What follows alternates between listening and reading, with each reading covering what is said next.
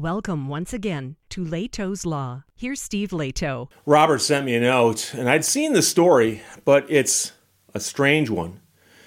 Airbnb told some snowboarders that a $186 a night rental was not obligated to provide them with hot water during their snowy break, forcing them to take icy showers.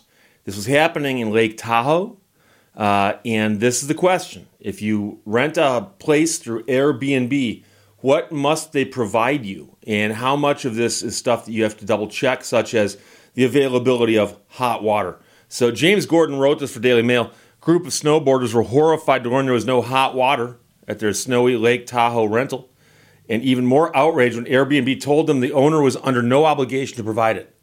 The hot water is just like an option or something. The man at the center of the story traveled from Alameda in Northern California to the wintry getaway in the Sierra Nevada to spend some time skiing and snowboarding in the mountains. The group believed they'd found a bargain with a 3-bedroom, 3-bathroom property priced at $186 a night. What they didn't notice was how the listing did not mention the presence of any hot water. Now, it being winter, Airbnb sided with the hosts. We do allow hosts to self-select hot water as an amenity.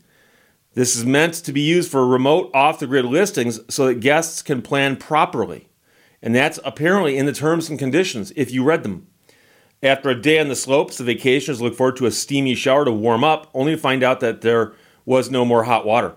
Now, there had been warm water on the first day, but by the second and third days, it had completely run out, which makes me wonder what kind of water heater they've got and how much volume it contains, and do they share it with other buildings or something, or what's going on there?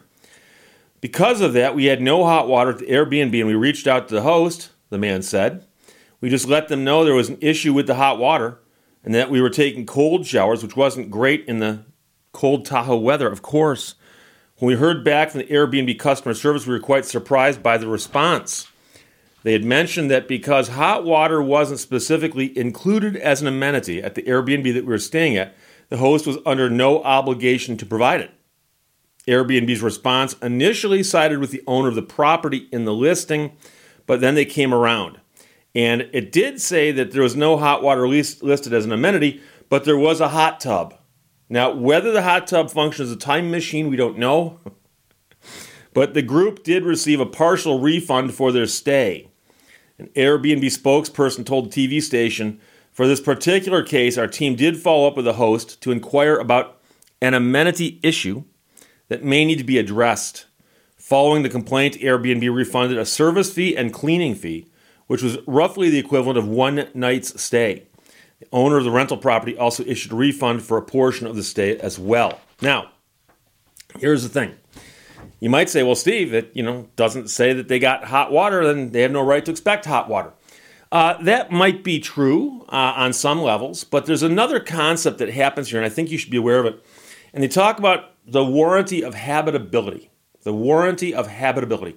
I talk about warranties all the time on this show. They're usually things that apply to goods that are sold to you, and the seller makes some kind of promise that the goods are merchantable, or if something happens in 3 years or 36,000 miles, they'll repair the defect, whatever it might be. But when a landlord, and I'm talking about landlord-tenant situations, generally speaking first, just to get the idea out there. If you go rent an apartment from somebody, you're the tenant, and the person you're renting from is the landlord. The landlord has to provide you habitable premises. That is, that what they rent you can be lived in. So if you see an apartment complex and there's a manager's office and you go in there and you talk to them and they say, oh yeah, we got a whole bunch of units available. What do you want? 1 bedroom, 2 bedroom. And you tour a couple of them. You go, hey, it's okay. I'll take one of your 2 bedrooms. You say, okay. And they sign you up, and they sign you up for what you didn't look at, for whatever reason. And so you go to move in, and you open the door, and there's no roof. Literally, you're in a room without a roof. Is that the sky up there? Whoa, what's that doing here? Did you specifically negotiate for a roof? Did you read the terms and conditions? The warranty of habitability is that the place can be habitable. You can live there. And it's assumed that there's certain things they don't need to tell you that you will have, such as a roof. I would guess hot water. I would guess in most places running water, and so on. So if you were to rent a place, let's say you rented a house. Let's say you inspected the house to make sure it had a roof. Okay? You rent a house. And one day you're walking through the living room. Let's assume that you're doing nothing wrong. You're simply walking through the living room, and you are a person of average weight. You're not grossly overweight. You are a person of average weight. As you walk across the living room, the floor gives way and you plunge into the basement because the floor was apparently built out of balsa wood. Somebody had done a really fast job building the floor because of the last time it caved in on the previous tenants. And so you complain and go, hey, you call up the landlord, my living room floor just collapsed and now there's a big hole where you can see into the basement, which ironically means the basement is a room without a roof. But we won't go there. So the floor just caved in. And the landlord says to you, oh, did I say in the lease anywhere that I guaranteed that floor would survive your tenancy? No. Didn't need to. That's part of the warranty of habitability. So now, when it gets to short-term rentals, okay, the laws with respect to that might be a little different. And also, it might depend on what state you're in, because some states are going to have different rules on this, and they may or may not be that strict. But can someone generally expect that they're going to stay someplace that has running water and on occasion, when called for, hot water? Now, I think most people would assume that to be true.